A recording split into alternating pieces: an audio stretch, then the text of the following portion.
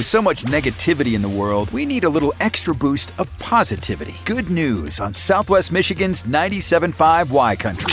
Well, police officers Marty Madsen and Willie Searle in the town of Opotiki, New Zealand, were working a late shift, and while driving around, they saw an animal wandering around on the road. They took the time to stop.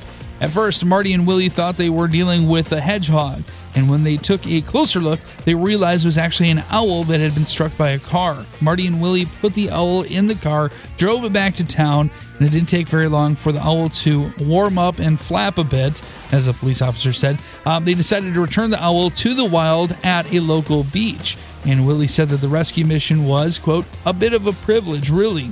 And the Instagram account of the Opotiki Police Department summed it all up very well, posting a message: late shifts in Opotiki are never dull, but this one turned into more of a hoot than usual. I'm always good for a good pun there.